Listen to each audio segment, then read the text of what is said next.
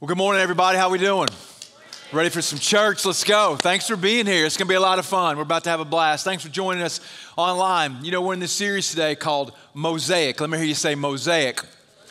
Let's do it again. Mosaic. Mosaic. Now you know a French word. But mosaic is just this idea of taking some really smaller images and creating some larger, coherent whole picture. And maybe you have one at your house, or maybe you made one as a kid, but sometimes you'll take a little tile or a little piece of fabric or maybe a little piece of paper or maybe some other piece of rock, and you'll kind of form it into this coherent whole that actually makes sense and comes together in the image that you're looking for. You know, I have one that Compassion International recently gave us. They gave us a mosaic. As some of you know, that we have launched a church. We started a church just at the beginning of the year in Nicaragua in partnership with Compassion International, and we have sponsored all the kids in that project. And so we have a picture of a girl who is actually from Nicaragua, and she has got on the traditional Nicaraguan dress. And so this is kind of that overarching picture, but what you can see is it's made up of a lot of little pictures. And if you were to look closer in these little pictures, what you would see is that each of the little pictures that makes up the big picture are pictures of all the children that our church has sponsored over the last 15 years. So it's it's pretty awesome. And so you can see how these little pictures make up this big picture of this mosaic, this big picture. And so as we think about the life of Jesus, we know that so many times what happens is we have this really narrow view of maybe one aspect of his life, and we miss the big picture. Amen? Amen? I know that didn't really feel right there. I'm just trying to get you into it, right?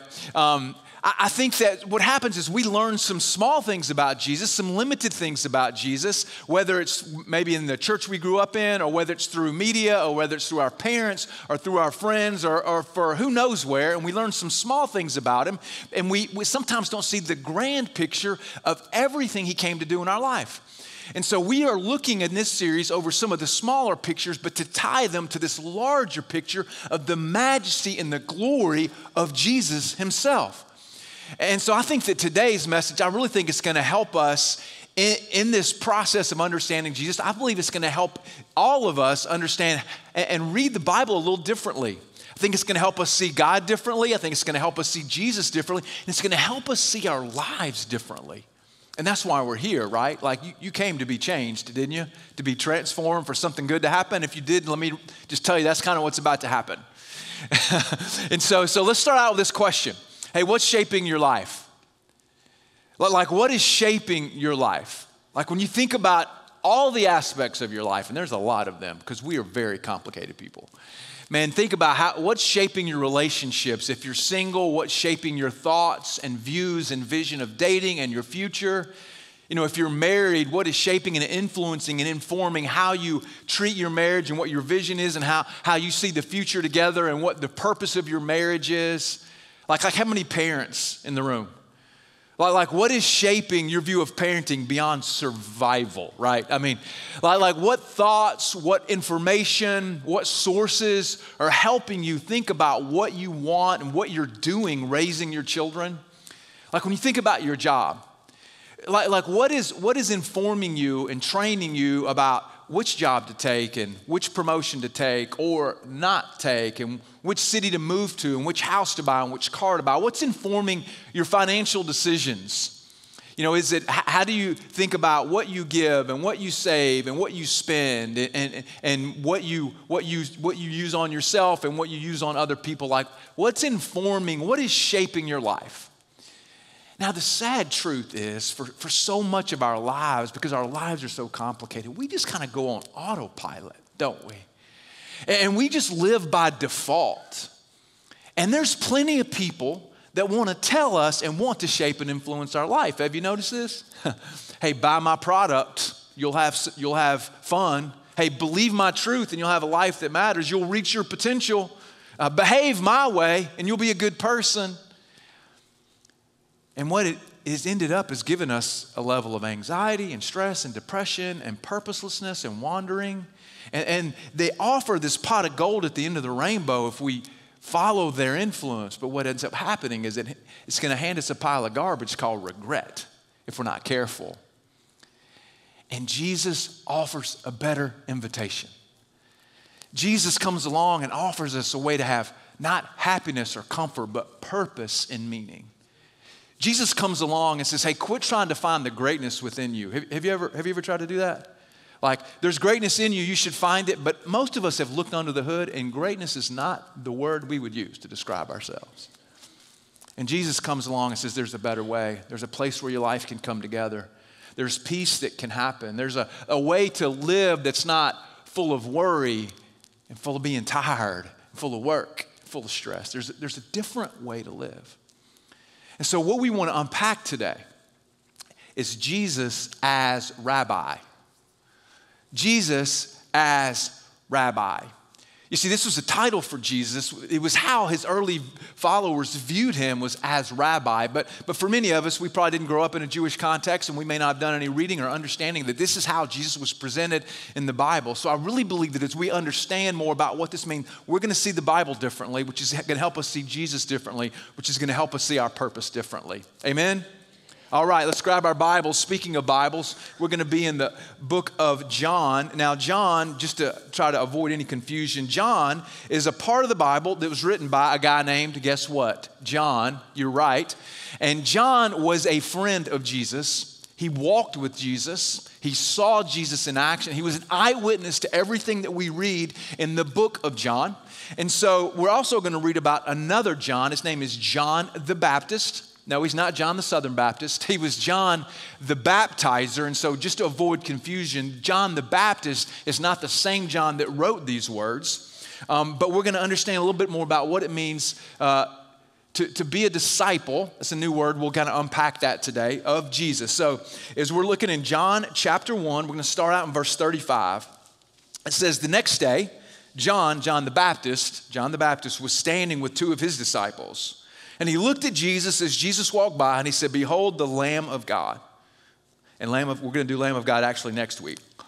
Verse 37, it says, the two disciples, they heard John say this, and they followed Jesus. And Jesus turned and saw them following, and he said to them, what are you seeking?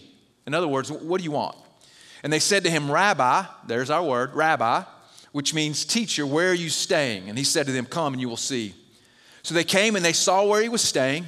And they stayed with him that day, for it was about the 10th hour. So they followed Jesus after kind of coming upon him just kind of by the sea as they were leaving John the Baptist. Now, just a little bit to understand a little bit about rabbis and how you got to be a rabbi and why this was so important.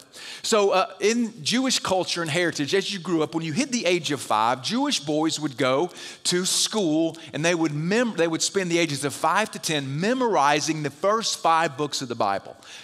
Genesis, Exodus, Leviticus, Numbers, and Deuteronomy. They would memorize all 5 of those. Can you imagine that? A 10-year-old that knows that much. Like, I can't even memorize the latest Liberty Mutual commercial. And I'm thinking, 5, and they memorized this. They committed it to memory. Now, kind of as a side note, we should always be memorizing Scripture. The Bible says this, God's word have I hid in my heart that I might not sin against God. And sometimes we feel like we get too old or we outgrow that, but we should always be memorizing Scripture until we have it all memorized. And so these kids would have memorized Scripture, and then they would have gone into this phase from the ages 10 to 14. They would have begun not to just be able to recite Scripture, because you can recite things you don't even know what they mean. They began to move past just reciting Scripture to be able to interpret it and to ask questions. And there was this question and answer method that would happen when they learned. So for instance, in our schools today, if I were to ask you what 2 plus 2 is, you would say 4. In this particular school, in the way that they taught, if someone were to ask them what's 2 plus 2, they would say, what is the square root of 16? In other words, they would demonstrate this working knowledge of the answer in a way that was a little unexpected, but just it was this question and answer method. And Jesus was schooled on this as he grew up. So there's a portion of the Bible, the only story that we know of him, before he turns 30, after his birth to the time he turns 30, he was 12 and he was in the temple. And this is what he was doing.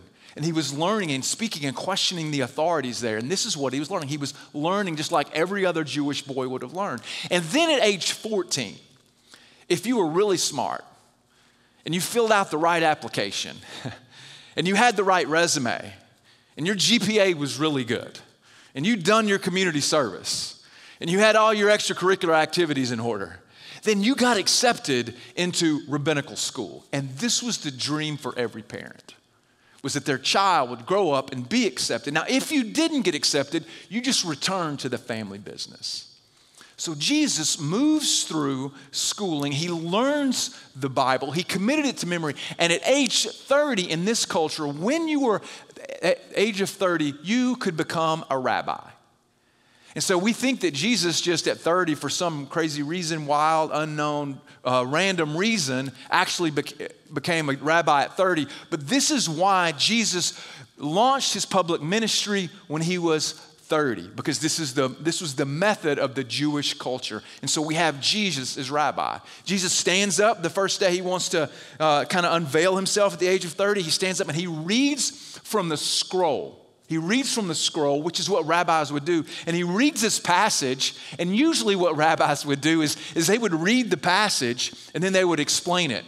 This is what Jesus does. He reads the passage and he says, "That's me," and then he sits down in church. Like, it's amazing. Now, we think of a rabbi as someone that maybe just kind of like the pastor. They're the one kind of in charge of the organization. But in Jesus' day, that wasn't it. A rabbi was someone who attracted followers. So what would happen is people would decide to follow a specific rabbi, and they would kind of lean in and they would understand what the rabbi was about, and they would attach themselves to the rabbi. He wasn't leading necessarily a synagogue or a church, as we would say, but he was leading people, and they would attach themselves, and those people were called disciples. I'm going to get to that in just a minute. But a rabbi had two things, had a yoke and disciples. That's how you got to be a rabbi. Now, your yoke as a rabbi was the way that you taught. It was the thing that you were about. It was your method of interpreting Scripture. It was your method of memorizing it and how you put things into practice. So for instance, one rabbi, they may say, "I'm supposed to keep the Sabbath," and they would say, "You can't walk more than 100 steps or you're working. You're not keeping the Sabbath, you're not resting." But another rabbi may say, "No, you can walk 200 steps because you can walk 100 steps out and 100 steps back." So you get, there's a yoke, a type of teaching that a rabbi would have that people would buy into. And you wanted to know what that yoke was before you started following them. It's just their way of interpreting everything about life. It's how they did money. It's how they did sex. It's how they did gender. It's how they did marriage. It's how they did hobbies. It's how they did dating. Everything was considered the yoke of the rabbi. So think about it in contemporary terms. If I were to ask you, what is the yoke of Warren Buffett, you would say, invest in companies because that's his secret, right? If I were to say, what's the yoke, the teaching of Martin Luther King Jr., you would say something like, I have a dream that, children wouldn't be judged by the color of their skin, but the content of their character. Like, we would know kind of the angle of this. Now, the reason why it was called a yoke, it was an agrarian term. That's farming for those of you who went to public school. But it's an agrarian term. And so you would have one ox that was experienced and strong and ready to go and knew how to plow. And you would have another younger ox. And now the one older ox by himself could probably pull about 5,000 pounds. The younger ox could probably pull about 2,000 pounds. And so they would connect them together. Maybe you've seen pictures of this with some sort of device around each of them's neck so they couldn't separate from each other. And as they plowed, they could pull up to 10,000 pounds. But then as they learned to walk in step with each other, they could pull up to 15,000 pounds. So this is where we get the term yoke from.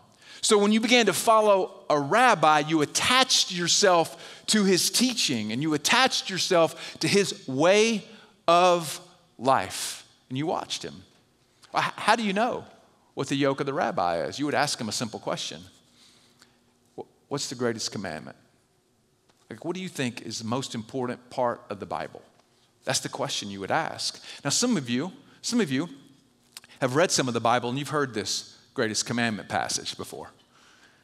And you probably maybe never made the connection because Jesus gets asked this question, what's the greatest commandment? And the reason they asked him is because he was a rabbi and they wanted to know what his yoke was, his way of interpreting the Bible.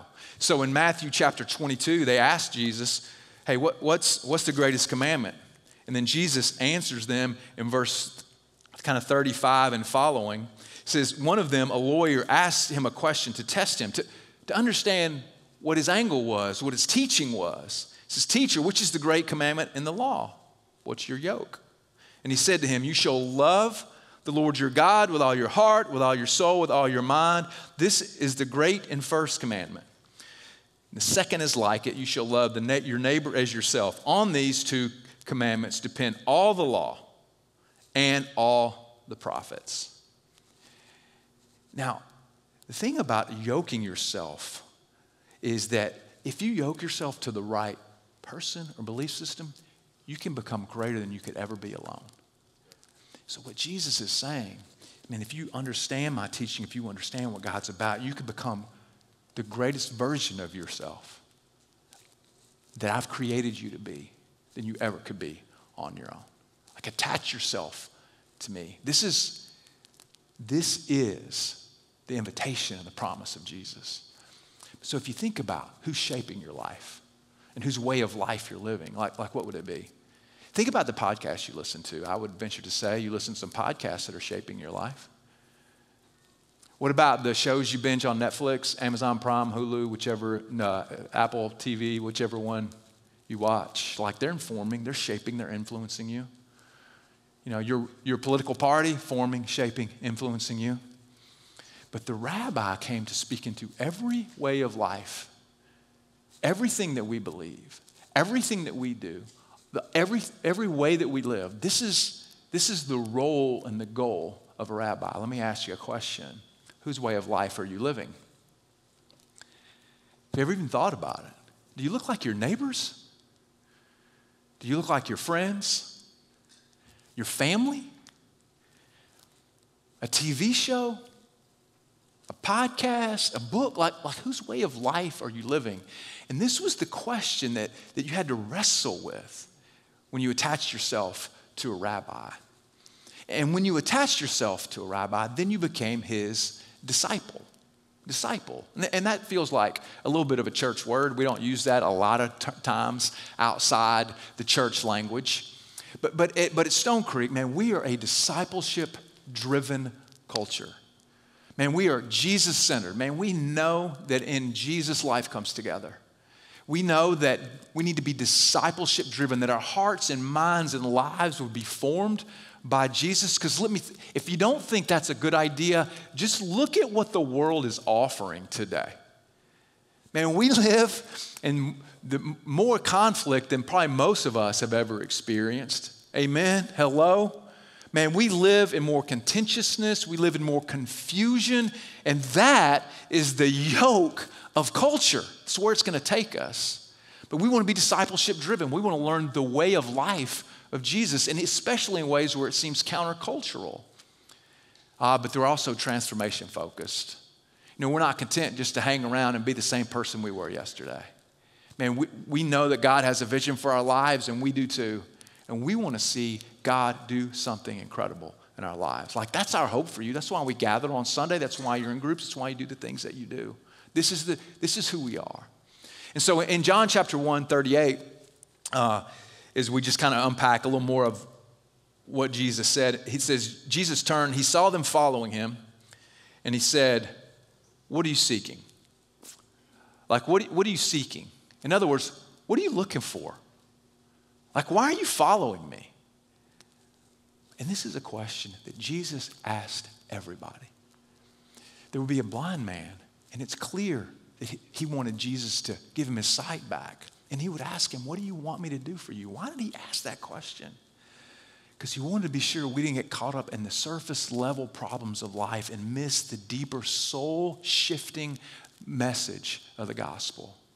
Man, Jesus wants to be sure that we know what we want, that we understand there's more to life than what meets the eye, that there's a deeper purpose and a deeper meaning and a deeper reason why we're created, and that we live into that. So he asks us, what do you want?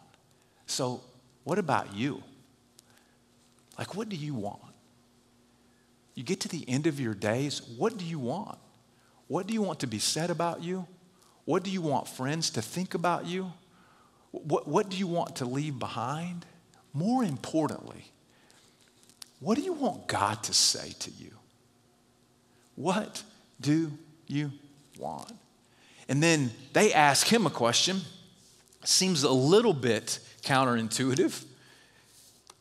What are you seeking? And they said to him, Rabbi, where are you staying? That seems a little odd. Like if you go out to lunch today and someone comes to take your order and they say, "What do you want?" and you say, "Where do you live?" It's going to feel odd. Where are you staying?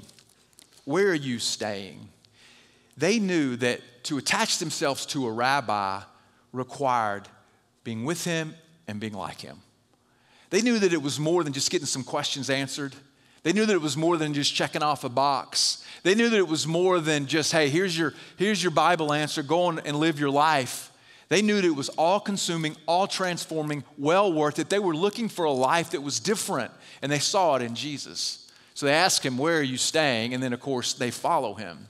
Now, the first thing we see with disciples, the number one thing is they came to be with him, but then also to be like him. But they came to be with Jesus. Now, this required proximity, right? It required proximity. They had to attach themselves to Jesus. They wanted to be with him in order to be like him, so they could watch him. There's a phrase called dust of the rabbi. And they use this phrase to describe disciples who would follow a rabbi along dusty streets. They would be so close to them for such a long period of time that they would literally have the dust of the rabbi's feet on their body. They would sit at his feet whenever he was teaching and training and answering questions and talking to them, and they would literally get the dust of his feet on them. That's how close they were in proximity. Now, we know a little bit about that type of learning, so think about this for a second. If you're in a classroom, you have a teacher. And the teacher's just going to give you some information, and you'll get to pass the test probably, and then you probably forget 95% of what you learned. Hello? Is that you? Just me.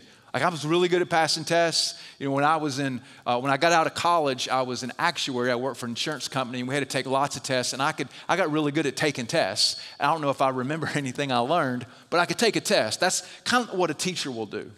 The next level of that would be mentor. Let me hear you say mentor. Mentor. Like a mentor is someone you go to for a very specific area of expertise. So like if you needed some help in investments, you go to a mentor to help you with your finances. If you wanted a mentor in parenting, they would come to you and they would help you in parenting, right? If you needed a mentor in marriage, whatever, as you go, you would spend a little time with them, but then you would go on your way, right? And you would learn. But a disciple is different. A disciple is being with them, understanding the rabbi, understanding the teaching, seeing how they live, because they would see everything. They knew how many steps they took. They knew every day. They knew how much time they spent reading the Torah. Man, they even like to the level, it's a little crude, but even to the level of eating and bathroom habits. Like that is how close and how much time they spent with them. But that's the best way to learn. So just as an example of that, think about when you learned a foreign language. Like you took Spanish in high school, maybe 3 years, and you can't remember any of it, can you? Hola, what did I say? But then what happens? If maybe you got a tutor and you spent an hour or two a week talking to them. You learned a little bit more. But what's the best way to learn Spanish? Full immersion. Full immersion, being with someone who speaks the language all the time. Hey, this is what it means to be a disciple, to be with Jesus all the time in every area. Let him speak and inform every area of your life. Be with him so you can be like him. This is where we get the idea of what would Jesus do. It's from this whole teaching about a rabbi and his disciples. We learn to be like him. We learn to imitate Jesus, not just to pass the test, not just to know the right answer, but to do what he would do. See, the definition of a disciple is who Jesus would be if Jesus were you. It's who Jesus would be if Jesus were you. So if Jesus is a mom of 3 kids, stepping over baby gates, changing diapers, and getting no sleep, who would Jesus be? He'd be tired. But how would he respond? How would he act? Who would Jesus be if he were getting up and going to lead his company every day? How would he act? How would he respond? What would he say? How would he value people? What would be his response? Like what questions would he ask? How would we see the world? How would he look at eternity? Like this is what a disciple meant, and this is who we are. So who would Jesus be if Jesus were you in your context? That's the question we have to ask every day. And disciples want to be like their rabbi. Another word, if you translated rabbi, it literally means my master.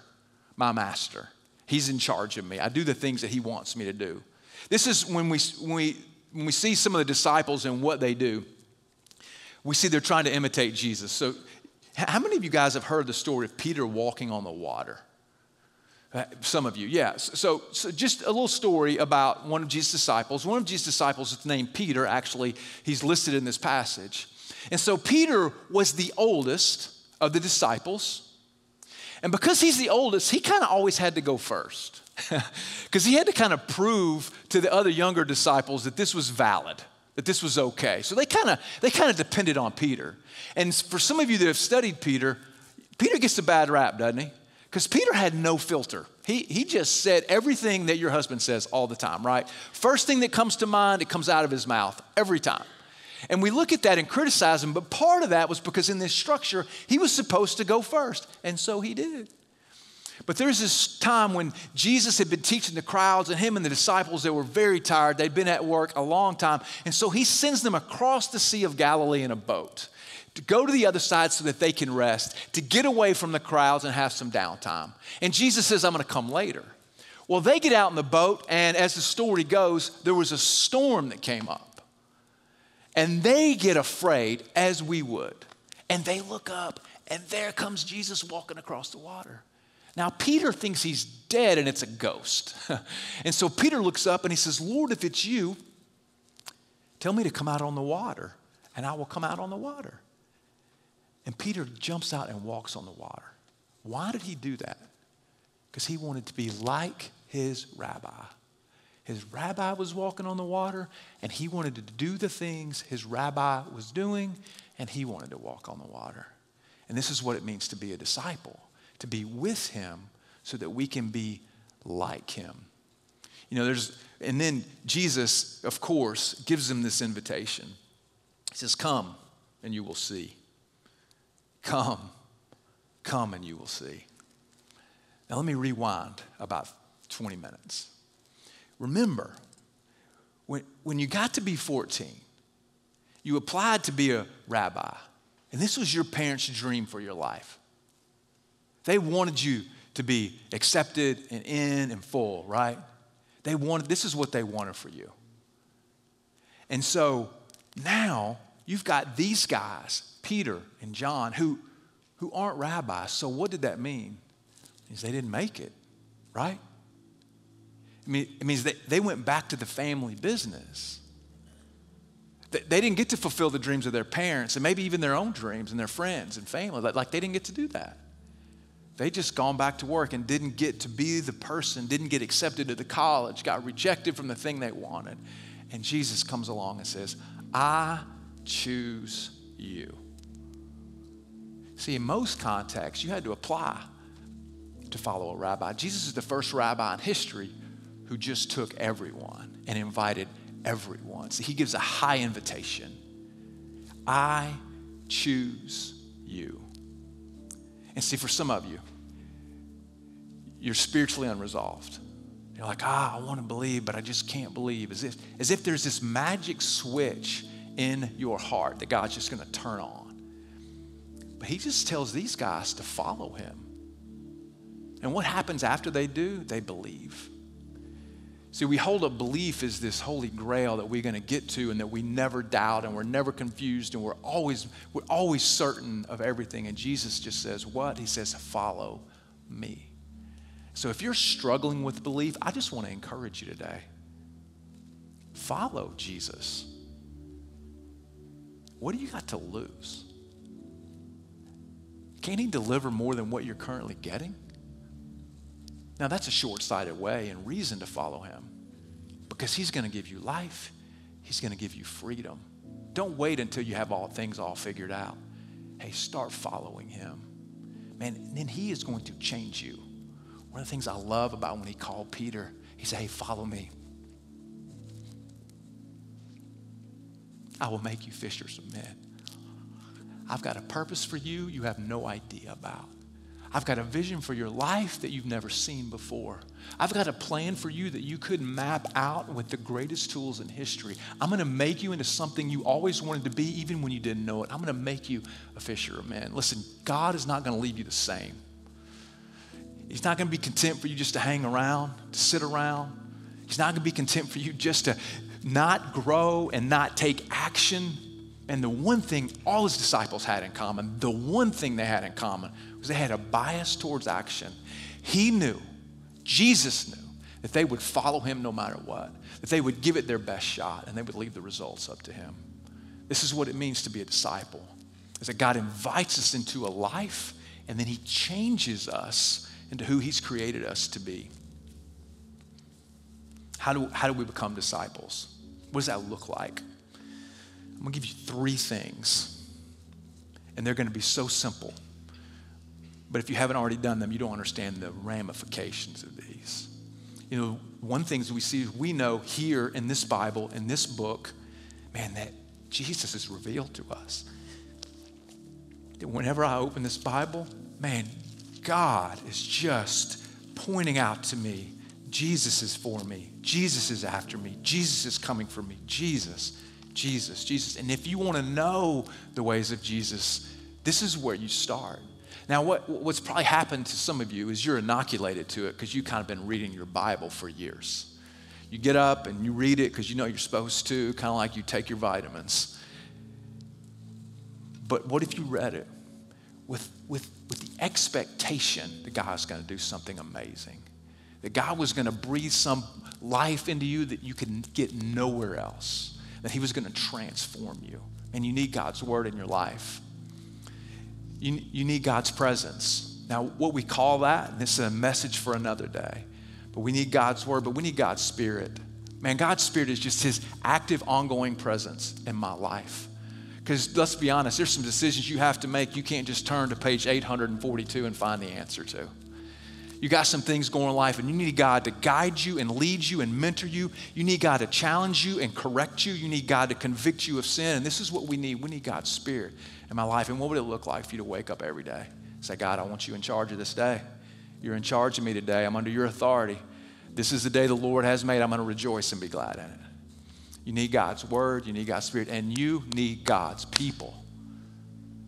You will never be who God's created you to be without God's people. You need God's people around you to breathe life into you when you're discouraged, to point the way home when you get lost, man, to wrap you up when you get hurt. Man, you need God's people in your life. And it's more than just getting in a group and having a dinner party. You will always be less than you could be without God's people. And I know you're too busy. Really? Like when you begin to identify what you want, like, are you too busy for life change? And if you're too busy, what's going to happen? You're going to get to the end and look back, and you're just going to have these regrets of these things you didn't do that you could have done. And the call of the rabbi is a call to be changed. It's a call to be included. It's a call where he says, I choose you. Man, another place where we see this in the Bible, and probably my favorite passage in the Bible, hopefully I say that every week, Matthew chapter 11. In Matthew chapter 11, Jesus is talking to his disciples. And in verse 28, he says this. He says, come to me. Rabbi language. Hey, follow me, right? Be my disciple. Be changed. Attach yourself. Be with me. Be like me. Come to me, all who labor and are heavy laden, and I will give you rest. My God, does anybody in here not need rest today? Does anybody in here not feel tired, stressed, and anxious? Does anybody in here feel like life's all good and you got it all together? Does anybody wake up every morning saying, yay, everything's going to be perfect today? And people I talk to, man, they're tired. And Jesus offers us a different outcome. Take my yoke again. Take my yoke upon you. Rabbi language. Learn from me. Man, let's yoke this thing together. Man, we can pull more together than you can pull by yourself. I can keep you going in a straight line when it feels like you're going to go crooked. I can keep you standing up when you want to fall down. Take my yoke upon you and learn from me, for I'm gentle and lowly in heart, and you will find rest for your souls. For my yoke, my teaching, my way of life is easy, and my burden is light. You know, there's another translation of the Bible called The Message, and I love the way The Message reads this particular passage of the Bible.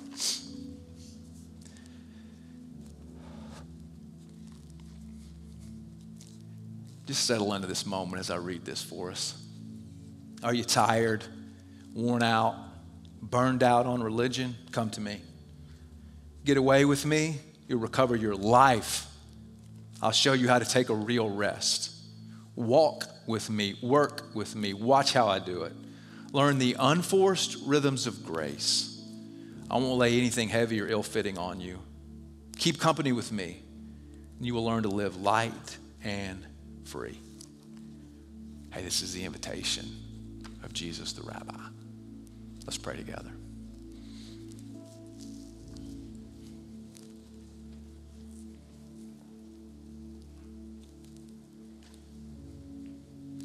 So we just have a few moments just to be still and quiet. God, I just ask that you would just be present in our lives. Lord, I pray for those who are tired right now. God, you would just give them a sense of encouragement and hope. God, for those who are anxious right now, God, that they would know that your way is full of peace and joy and kindness, God. For those who are struggling to believe, God, they would have the tenacity to follow. And just in the moment, like, what do you want? What do you want? What's been shaping your life? Man, just do some work with God right now. I want to speak to a specific group, just again with our heads bowed and eyes closed. Maybe you've never made that decision to follow, and you know today's the day to follow. You're going to let Jesus, you want Jesus to be the greatest influence in your life. You want him to be your master. You want him to be your Lord. You want him to be your focus, your authority, your leader. I just want to help you do that today. I promise you it's better. Now, I'm just going to lead you in a prayer today, and you just repeat in your heart the words that I say. And what makes them effective is your commitment to follow. Dear God, I follow my own path. I follow my own way. I choose to follow Jesus. I ask you to forgive me of my sins. I trust that Jesus came to pay for my sins, and I'll follow him. I know I'm not perfect. I'm uncertain.